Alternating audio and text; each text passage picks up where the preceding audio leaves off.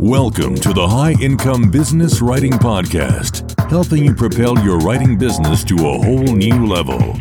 And now, here's your host, Ed Gandia. Hey there, welcome to the High Income Business Writing Podcast. I am your host, Ed Gandia, and this is the podcast for business writers and copywriters who want to earn more in less time doing work they love for better clients.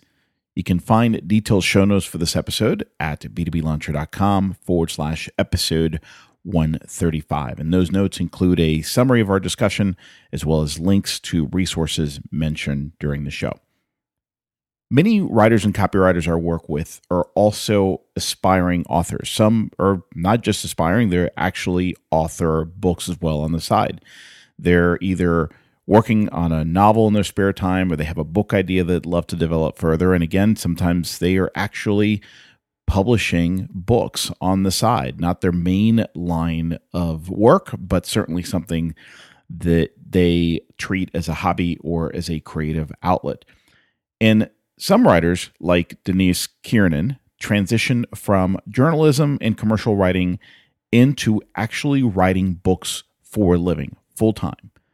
Denise is the New York Times bestselling author of Girls of Atomic City, the untold story of the women who helped win World War II, as well as a number of other books, including The Money Book for Freelancers and Signing Their Lives Away, the fame and misfortune of the men who signed the Declaration of Independence, which she co-wrote with her husband, Joe Dagnese. Denise also has a new book coming out in less than 2 weeks titled The Last Castle, the epic story of love, loss, and American royalty in the nation's largest home, which I am really excited about. And in this interview, she gives us a behind-the-scenes look into what it's like transitioning from a freelance writer to full-time author. And she explains what it's really like to come up with book ideas, pitch the best ideas, land a book deal, research and write that book for months, and deal with things such as far off deadlines, deadlines that are not really there next week. Many of us are dealing with deadlines that are pressing next week or two. And in the projects Denise works in, these are often months away. How does she deal with procrastination? How does she deal with negative self-talk? How does she deal with creative blocks? It's a fascinating glimpse into the habits, rituals, and challenges of a successful author. I hope you enjoy it. Denise, welcome back to the show. So great to have you back. Thank you so much. Always a pleasure. It really is. We were just talking offline about how it's been so long since we talked, but it always feels like it hasn't been that long. It's like we pick right up where we had left off, doesn't it? That's right. That's the beauty of doing things like this is when you connect with people on topics that are important. I think it's so easy to pick those conversations right back up. And you and I have always had, I think, so many similar priorities when it comes to both work and our creative lives, and sort of how to make those sync up as best we can. Absolutely. Absolutely. So I'm curious about something, because this is something that I find intriguing when I talk to other writers. Is for you specifically, when did you just know you wanted to write for a living? I'm just curious about, I'll let you know. What are we talking next? No, so that'd be part two. That'd be part two of the series. It's interesting because I guess the further along in life you get, you can always look backward and recast the story of your life with so much more insight than you had when you were actually going through it in real time. If I were to do that, if I look back at my childhood, even I've written stories and done all of that sort of stuff since I was a kid. And, written plays, and was always a big journaler. And so writing was always something that was important to me. That said, I don't think I really considered it a viable career.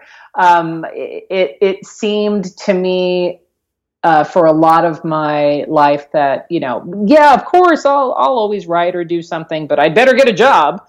And it got to the point through, I don't know, a little bit of serendipity and stars aligning, or whatever you want to call it, in, I would say, early in graduate school, when I started working for a college newspaper just as something to distract me from my studies.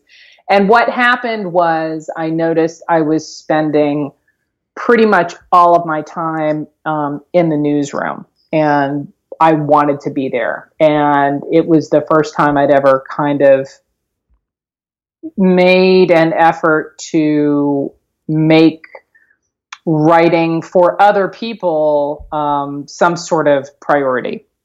So then I thought, well, maybe I should try and get, an internship with a real newspaper and see how that feels. And I ended up becoming a intern, / research assistant at the Village Voice in New York City. And the journalist I was working under had one of the most profound effects on my life, probably of anybody I've ever worked with. And there were a lot of great editors there. And I just sort of thought, well, maybe I could get paid for this. And then it evolved out from there. Then there's a whole other evolution from journalism into longer form books. So that's how's that for a wordy answer? It was not a straight path. It really never is, right? And I agree with you. So that, saying all that, I still, all that happened like in my early 20s. I mean, so I've still been at this for longer than I'd care to admit for people who can do basic math. Now, we don't have to get into the specifics, but a big part of your career, if I remember correctly, was as a freelance writer. I mean, I think you were traditionally employed as a writer, but you spent time as a freelancer as well, right? I spent much more time as a freelancer than I did traditionally employed. I was the majority of my career, vast majority, has been as a freelance writer. Yes. Writing features? What type of writing were you? Oh my gosh. Anything in early on, anything they would ask me to. Let's see if I can remember some writing for car magazines. You ever heard of Mercedes Momentum? I hadn't either. No, so I had no idea. No, so there are magazines and publications. There are so many, and anytime I had a contact anywhere, I would write for them. I did a lot of journalism for the Village Voice. I stayed there and freelanced there for several years. Did a lot of sports reporting. That was a big part of my early journalism career. I covered soccer for many years. So I did a lot of that. I wrote, I remember one summer I got a gig writing ads for it was some sort of water, Volvic water. I don't even know. I remember. They're still around, I think. Okay. I think so. And so basically you were supposed to write events that were going on in the city at which you might need to bring bottled water. So it was this sort of combination of, it was ad writing, and you had to incorporate, but it was an advertisement, but it was also sort of calendar events. I've done food reviews.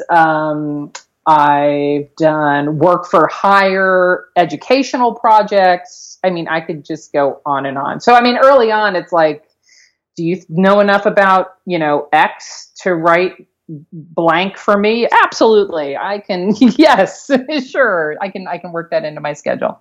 And, then as you become more successful, you can become a little choosier, and that whole time you're always trying to kind of set that time aside to do the things that are a little closer to your heart.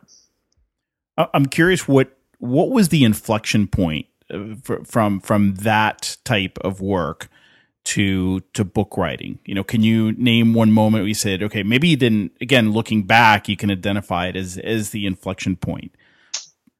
That's very tricky. One specific point, no, but I can give a couple. So the first, I had done, I did educational writing as well. And some of the first small books I did, like 30 pages, 30 pages, 40 pages, were for educational books for teachers, usually based on math. And I thought, I like working on longer form projects. And there were always other longer projects that I personally wanted to do. Then I got a gig. One of my first major books was a ghostwriting gig. And that was my first initiation into long-term contract, 1 to 2 year time schedule, which is a very different kind of scheduling than, I have a piece due in a month, or I have a piece due in, 2 weeks or whatever. And trying to balance time and money doing that.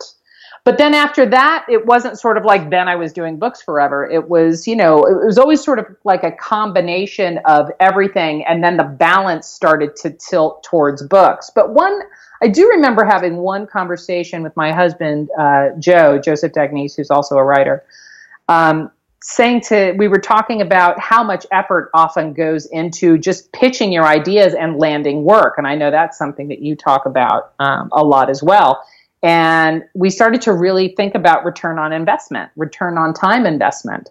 And we started to look at how much time it might take to streamline our idea, really hone our ideas for a particular story we wanted to pitch, research the places we wanted to pitch it, then redo the pitch we got past one editor, redo the pitch with that editor for a senior managing editor, and then write the piece and then edit the piece and then get paid.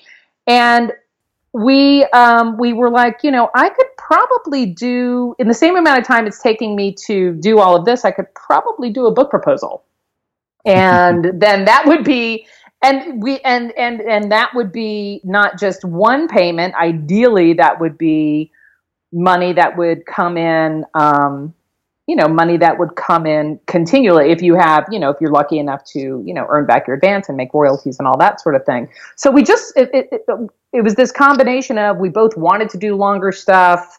We were starting to move in that direction, and then just real financial reality that if I'm going to spend my time and efforts as a writer pitching ideas, can't I try and, kind of hone in on ideas that would make for good books? And then that investment would ideally bring me more money and also on a certain level, hopefully, be more fulfilling. So it was a combination of those kinds of elements in our lives that came together. And then we made that desire known to, we had already both worked with agents in different capacities, and things just started to head more in that direction. So it was both necessity and desire, I guess. I love the thought process that went into that, and it makes perfect sense. And, I'm curious about, you could talk to us a little bit about the life of an author. I'm just really curious to see what goes on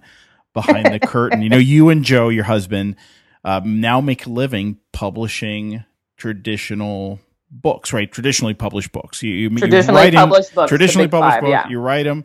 And I'm curious we can dig a little deeper into some of these elements, but what's that like? Can you give us a glimpse into maybe a typical week or a typical day, if there is such a thing? If there is such a thing is a good question. And often there is. I find that the life goes in cycles. So you might have if you're in a heavy research/writing cycle or a heavy research cycle, you might be in and out of town going to various, because I do a lot of nonfiction, so I might need to travel to various archives. Home, and then when you're on tour, of course, once you start ramping up for a book, to be published, which is where I'm at now. My book's coming out in September, later this month, on the 26th. You start to have a lot more administrative responsibilities related to that launch. And then you have a lot of time responsibilities related to interviews, lovely interviews like the one I'm doing now, and a variety of interviews with, blogs and magazines and newspapers and radio. And then you actually have the physical schedule demands of just being on the road. So that kind of upends your life a little. But for the most part, a lot of time is spent alone in your office, which I'm fine with. And I think it's one of those things that when people talk to me about writing and wanting to, or thinking they might want to, one of the things I always ask them to consider is, what kind of life do they want? What kind of lifestyle do they want? Because I get up early, I go downstairs, I have my coffee, and I usually sit with a journal or a schedule and think about what I want to do that day. And if there is writing to be done, serious writing to be done, because like I said, sometimes you're in research phase, sometimes you're in promotion phase, sometimes you're in writing phase. Writing gets done in the morning for me. I like it to get done before my brain starts to be clogged with too many other little things that have to be done, whether it's a phone call I have to make or grocery shopping, or, I haven't weeded my garden, whatever. I like to get my writing done as early in the morning as possible. We can talk more about like specific productivity techniques if you want, but I mean, basically I'm at home. I'll go out and exercise at some point, but I'm at home till I start pretty early. I usually shift to administrative stuff later in the day, and try and see people late afternoon and evening, because it's important to maintain human contact. Yeah, you don't want to be a total hermit. No, but yeah. That's interesting, and that's it's funny. It mirrors much of what I do. I like to do my creative work and writing work early in the morning. And then just administrative stuff later in the day when I have the energy for that. I have my best energy for the work that really matters. It sounds like you found the same flow as well. I've talked to a lot of most people I know who write for a living do a lot of their best writing in the morning. And I don't know if it's for the same reasons I do, but for me, it's also, I think for me, it's sort of my way of saying, this is my priority. This is the one thing I am going to get done today, no matter what. And even if it's just, no matter how much it is, I am always in a better mood the rest of the day if I've gotten some writing done in the morning.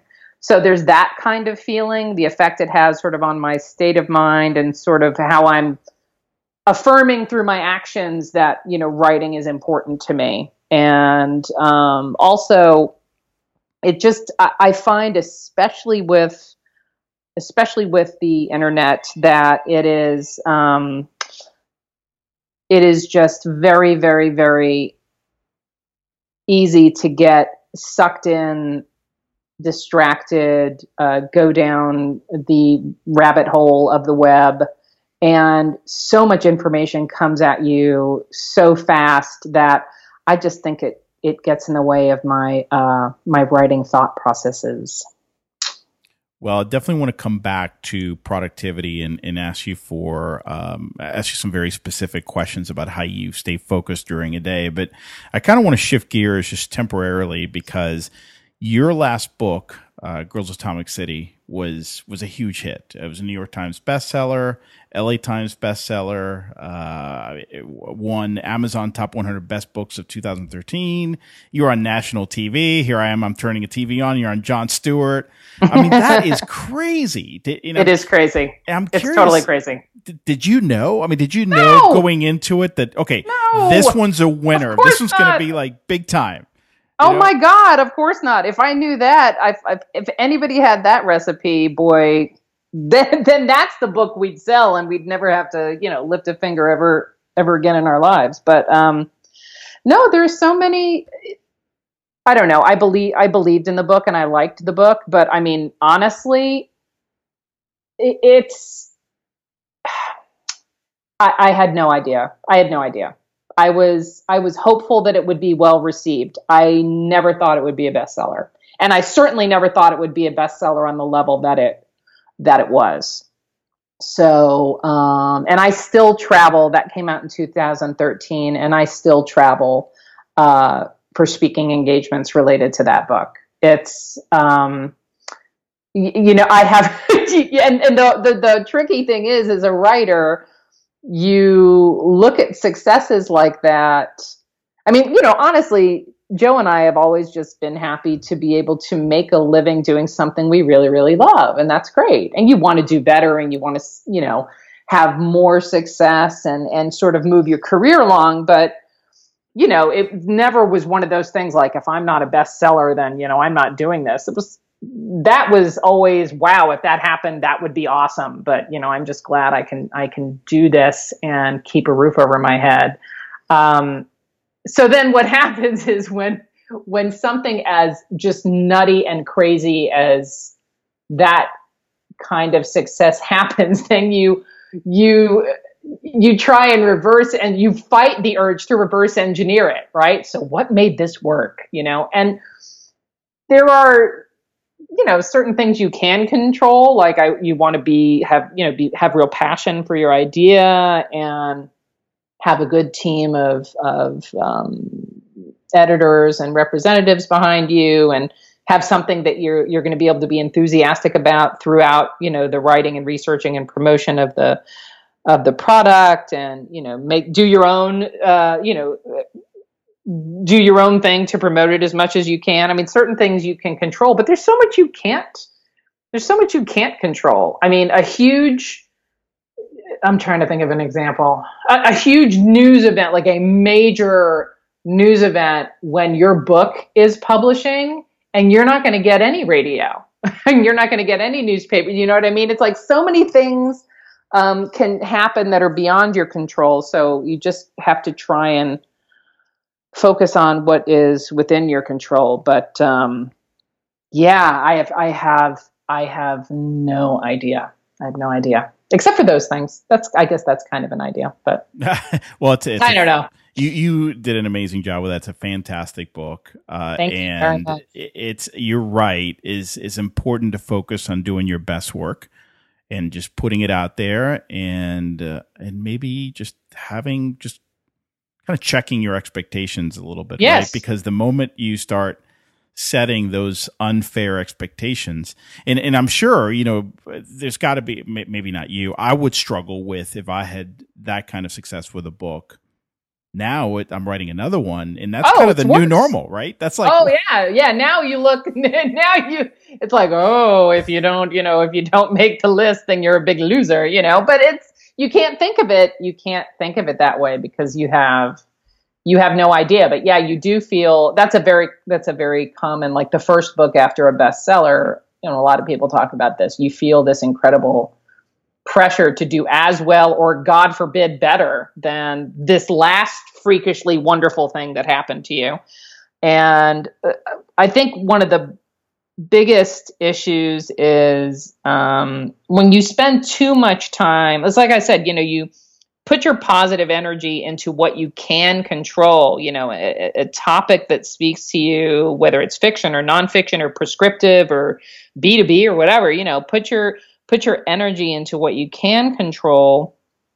But if you spend too much time sort of worrying about what is things that are beyond your control, for the most part, you also kind of take yourself out of the creative process. I mean, how is my time better spent? Is it better spent, fretting over that sort of thing? Or is it better spent working on the proposal for my next book? I would argue it's better spent working on the proposal for my next book. And you sort of stay in action, sort of stay in forward motion that way, instead of just ruminating about, something that may or may not go the way you want it to. So I'd like to go back, if you don't mind, to some of the stuff we were talking about earlier and get more specific, specifically productivity. I'm curious how you've managed to stay focused and disciplined when so many of your deadlines are like months away, right? It's like, oh, well, I could do that later. How do you do that? Because most of us, and I think many of the listeners in the show, have shorter term deadlines, right? We're working on projects that are due in a month or next week. So you have that built-in constraint that you can see right there in front of you. So I'm curious, just by your laugh, I can tell this is going to be interesting. Well, I can do that later is a phrase I say quite often, probably more often than I should. But, joking aside, one of the, and I am a huge GTD fan. I'm a big David Allen fan. GTD, for people who don't know. Getting Things Done, which is the book is 20 or 25 years old now. And GTD is shorthand for people who are into this particular approach. And there's a system, but I mean, you can take or leave different aspects of the system. But one of the things that I take away from it, he kind of looks at, there are sort of ground level obligations, and then there's sort of like, high altitude kind of vision, obligations. And chunking things down is another phrase, which may or may not be a GTD phrase. But even when you have long projects to work on, breaking them down into digestible segments is very important to me. It helps me know, even if I don't end up doing them in the order that I thought I would, it helps me know where I'm going. I will often write out a date, even if I'm 12 months out, I will often write out a week by week kind of goal benchmark, sort of like, if we are about here, at this particular date, then I'm on track to do X, Y, and Z. And the thing is, that is going to, when you're dealing with a project that long, that's going to absolutely change. But having that roadmap laid out there, even if you end up, rerouting, like your GPS says, rerouting. Even if you end up rerouting a million times, just having a map about like, okay, if this needs to be turned in, a year from now, where do I want to be 9 months from now? Where do I want to be 6 months from now? Where do I want to be? Oh, I'm going on vacation there. Okay, well, I better think about this. And then, breaking things. One of the things I've always liked about David Allen is he points out that a lot of times we look at things that we consider to be tasks, and they're not tasks, they're projects. Yes, that's key. Oh my God, it's took me a long time to figure that out. Oh, there are a couple things that just have always stay with me, and that is one of them. Is this a task or is this a project? And if it's a project, even if it sounds stupid to have this thing, whatever it is, be a project, because it seems like something you should just be able to dash off.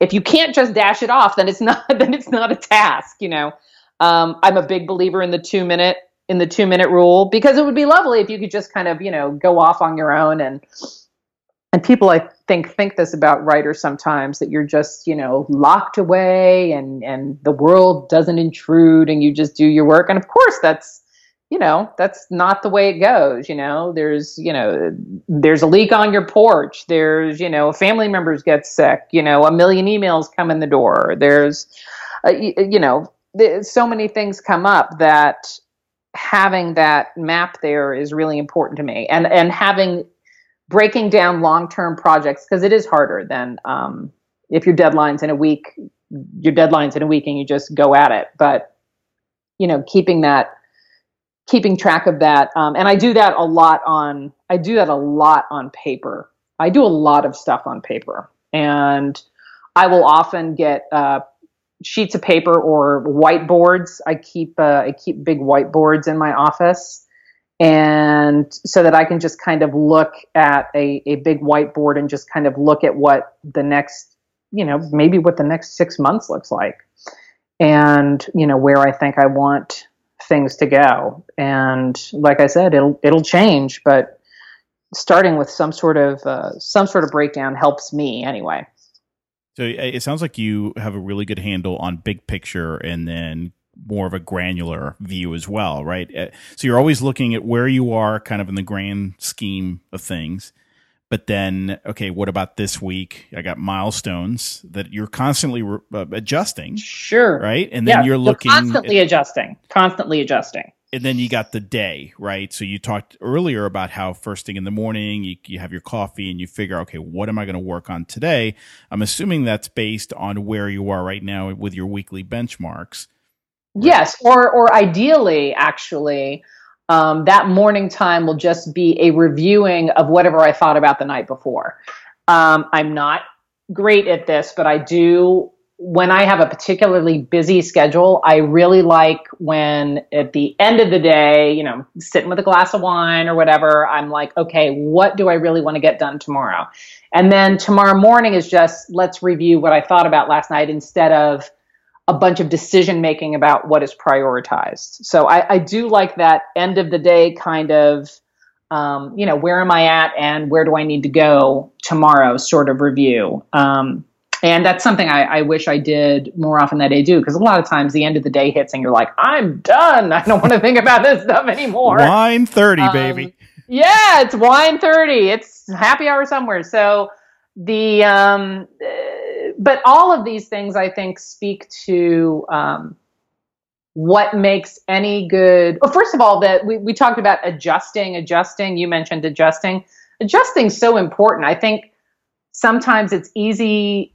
I can feel frustrated because I didn't stick to a particular plan that I laid out. And it's like, well, big deal. That's going to happen. You know what I mean? It's like, just adjust, move on, learn if you can, manage your expectations if you can. Maybe I thought I do this all the time. I always think I overestimate this is another, one of my favorite things that so many people have said. We tend to, overestimate how much we can get done in a long period of time and underestimate how much we can get done in a short period of time. And I am often find when I have like a spare, some sort of weird spare 10 or 15 minutes sitting somewhere, waiting for, to have my teeth cleaned or, whatever, that I can actually get a lot done. And then, but if I'm looking at like, what do I want to do in the next month, sometimes I'll go back and I go, that's a ridiculous level of expectations. Are you insane? So I think the adjusting part that you mentioned is really important, because you've got to try and be sort of nice to yourself. And, it's all an effort, but the engaging, I think the key for me has become, whatever system you use to manage your time or manage your day, engaging with that system on a regular basis is so important. The familiarity with whatever, if your thing is digital tasks, if you like things, or you like Todoist, or you like, you like Evernote, or you like whatever you like, or workflowing, or if you want to do everything on paper, or if you want to do some sort of combination of these things, it's all fine. I don't think any one is necessarily any better than any other. It's, are you going to use it? Does it work for you? Does it work for your lifestyle? Because if you pay attention to it and you're engaging with it, then you don't lose track of what's going on in your life. And I'm curious in terms of your flow throughout your day, do you actually schedule some of these tasks, by hour? So for instance, 8 to 10, I'm going to write, 10 to 10:30, I'm going to take a break. Or do you just say, okay, write in the morning and then do these things in the afternoon? That's a very good question. And the answer is yes and no. So I find that, when I have a lot of writing to do,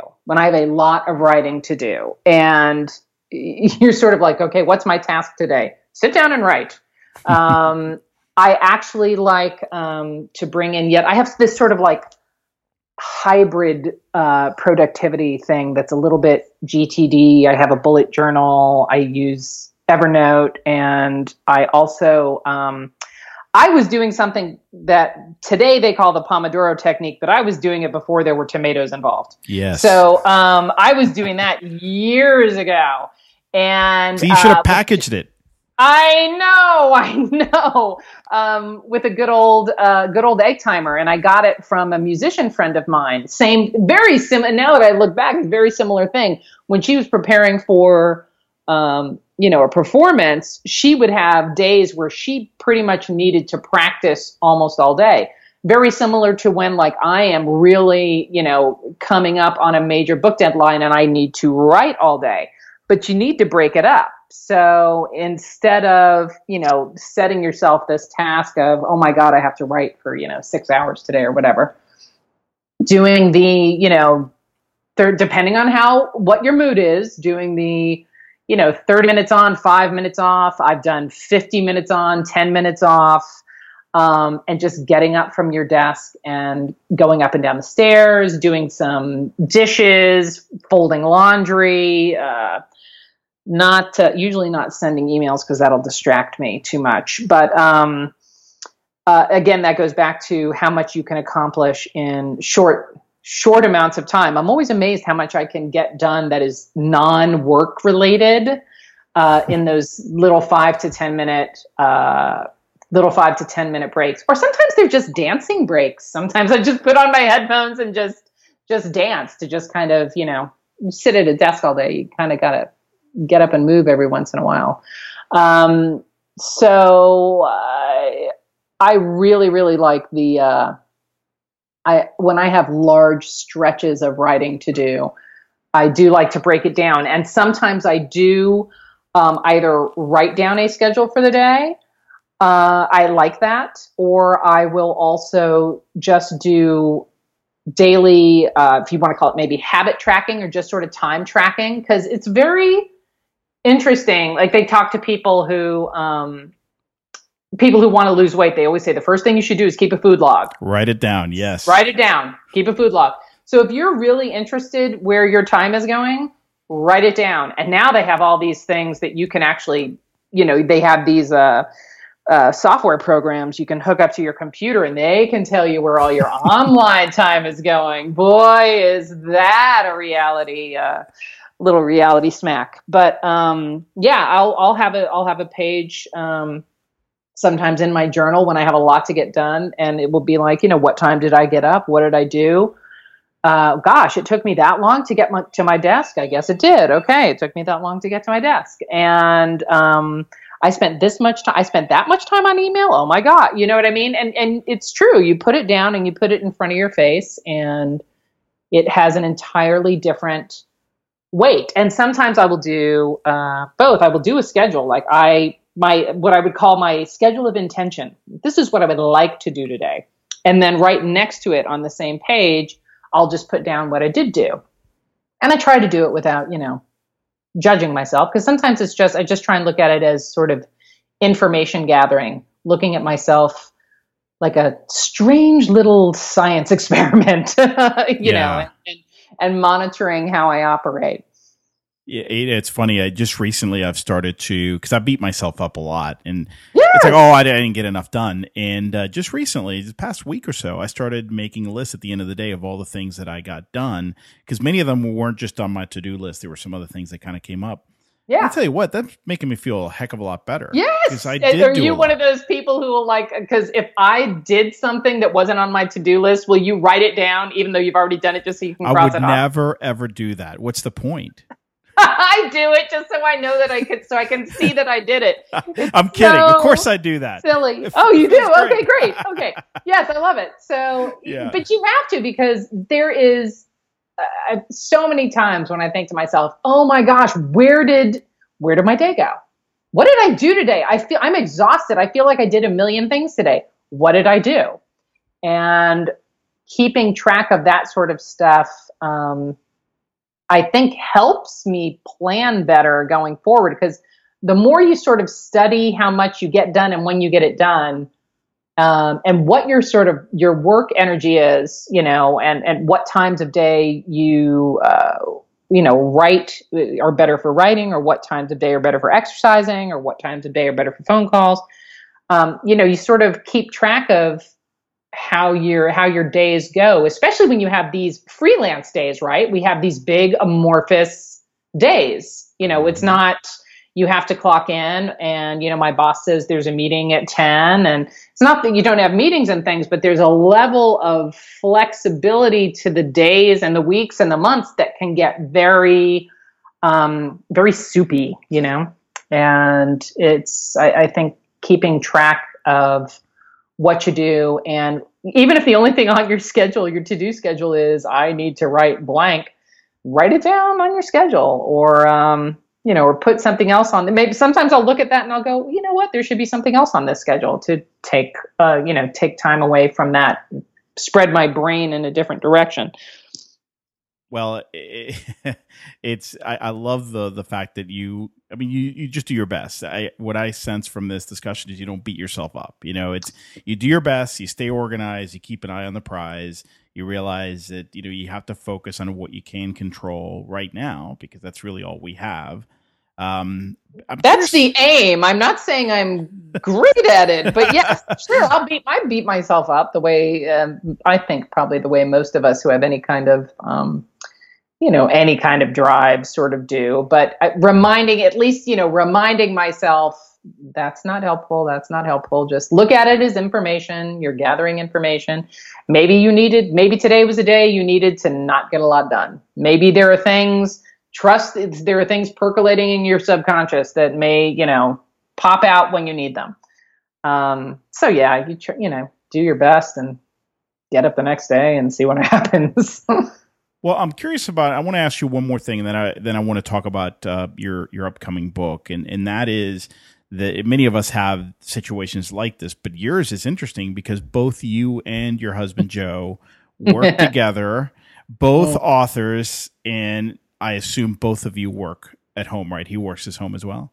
Oh, we share the same office. Okay, so that's interesting, and I'm curious. Most people think it's insane. It's actually fine. I don't know what works for us, but we can sit in the same room and work and not speak to each other at all. Sometimes, actually, if we're in the middle of very intense work and something pops into our mind, we might email each other, and he's literally like 8 feet away. I think from a writing standpoint, we both, I will put words in his mouth. We both are thankful to be married to another writer, because we're both each other's first editor. And we are it's important. I think it's important in life to have, as a writer, no matter what kind of writing you do, or any kind of person who works for themselves, you need those sort of trusted friends who, give you feedback and tell you what they think. But you want to choose those people very, very carefully, because there are folks out there who, aren't good for you, and there are people who are. So you want people who are going to be lovingly honest and want the best for you, and that is their intent.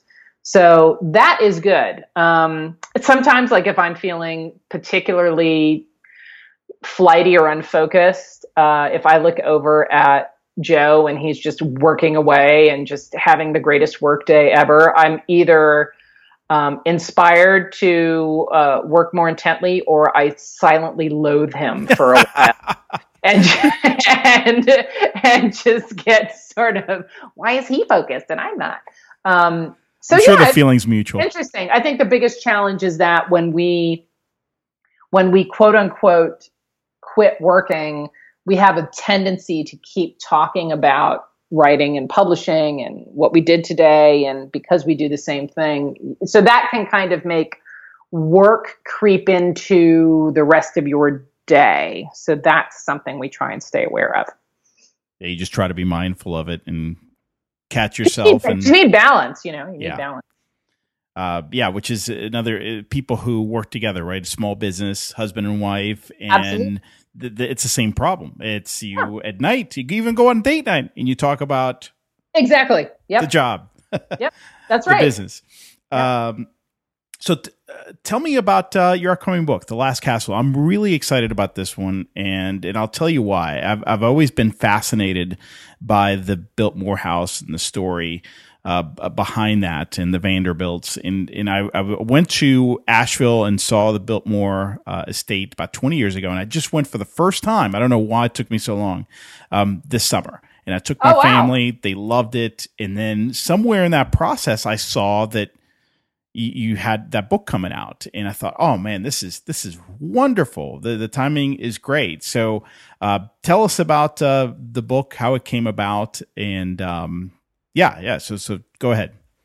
So it's The Last Castle, and it is nonfiction. It is narrative nonfiction. It is the true story behind Biltmore House here in Asheville, North Carolina. It is, and a lot of people in other parts of the country and other parts of the world, for that matter, don't realize that it is the largest house ever in the United States of America. There was nothing has ever come close in the United States. And but it's more than that. To me, it was a really interesting way. The house itself, it's almost like a biography of a house and these lives that sort of moved through it. It was a really interesting way to examine the Gilded Age, which is always so fun and exciting to look at and imagine what that might have been like to live at that time with that kind of access to that kind of money. But when the Gilded Age really started to fall apart, and we started to move more towards more into the progressive era, and arts and crafts movement really caught on, and so much of that is embodied in the story of the people who lived and worked at Biltmore House and in Asheville. And George and Edith Vanderbilt and their daughter Cornelia are just a wonderful, fascinating vehicle for examining a really interesting time. So in a way, it's sort of like, I tell people it's like Downton Abbey, but it's true. And it's like it's Appalachian Abbey or Downton Abbey or something, right? Because it takes place here in Southern Appalachia. But, it's very similar. I was also I was very moved, I always have been, about their philanthropic endeavors. There's a tremendous amount of work that they did in the community, and not just kind of, here's a check, but real sort of interaction with people at a time when, frankly, the 400, as they used to call them, wouldn't necessarily be sort of, going out into the community to actually do the work. They might donate, but, to actually go do work in the community was very different. And they so many historic figures just passed through those doors. I mean, presidents and lords and ladies and environmentalists, and it's the birth of really the birth of the modern American forestry movement. That goes back to Biltmore House, and so it's just this amazing lens through which to examine the end of the 19th and early 20th century. And there's all sorts of fun stuff in there. And I had a blast researching it and writing it. So I'm really, really excited about it. Well, and so am I. I can honestly say that I've pre-ordered my copy from your favorite bookstore. Malaprops. Yay. Malaprops in Asheville while I was there. So I bought a copy for each of my parents and one for myself. And I know it's coming out, September 26th? 6th, September 26th, yes. You can always pre-order it. There's some options. Maybe I shouldn't say this, but where you can get an autographed copy from Denise. Is that still an option, Denise? That will here if you want yes, you can. If you want an autographed copy from me at this point, as we get close to publishing date, you call Malaprops and call them or order online, and you tell them I would like an autographed copy and this is how I would like it inscribed. We had a wonderful indie bookstore promotion going on throughout the summer that actually just ended end of August, where people, if they pre-ordered in time, could get limited edition signed first editions and be guaranteed first editions. So at this point, either come see me on tour. It's a pretty big tour that is on my website, and at all these locations I will sign books. And or anytime with any of my books, Girls of Atomic City or the Signer books, whatever, you can always call Malaprops. You can order a hardcover or paperback, depending on. I mean, right now Last Castle's only in hardcover, but you can order a variety of my books in hardcover or paperback. Tell them how you want it inscribed. They have me come into the store, and I sign it, and they ship it out signed. They can even gift wrap it for you. They're wonderful. It's wonderful. I feel very fortunate to have this kind of relationship with my local bookstore. Yeah, and they're fantastic. I was just there this summer, just a really, really cool local bookstore, and it was packed, which is great to see. A local business, especially a bookstore, which have been in decline, right? Generally speaking, the big box stores. So we'll make sure to link to Malaprops, link to your website. And other than your website, where can listeners learn more about you, kind of keep up with the tour, what you're up to, all that good stuff? The website is great, and the website also has links to Twitter. Twitter is Denise Kiernan. Instagram is I am Denise Kiernan, and Facebook is Denise Kiernan Author. And I would say Instagram, Twitter, and Facebook are the three places that I'm most active, and all those places can be reached through my website. And I do my best. I try not to use, speaking of productivity, I try not to spend too much time on social media, but I definitely, when I'm on tour, I'll take pictures of where I am and bookstore crowds and fun people that I meet along the way, and usually food. There's usually food in there somewhere. Well, Denise, thank you so much for coming on. It was wonderful just to kind of peek behind the curtain, see what goes on in the lab, so to speak. Always enjoyed talking with you, and I appreciate you coming on. You as well. Thank you so much. The High Income Business Writing Podcast is a production of B2B Business Launcher. Learn more at b2blauncher.com.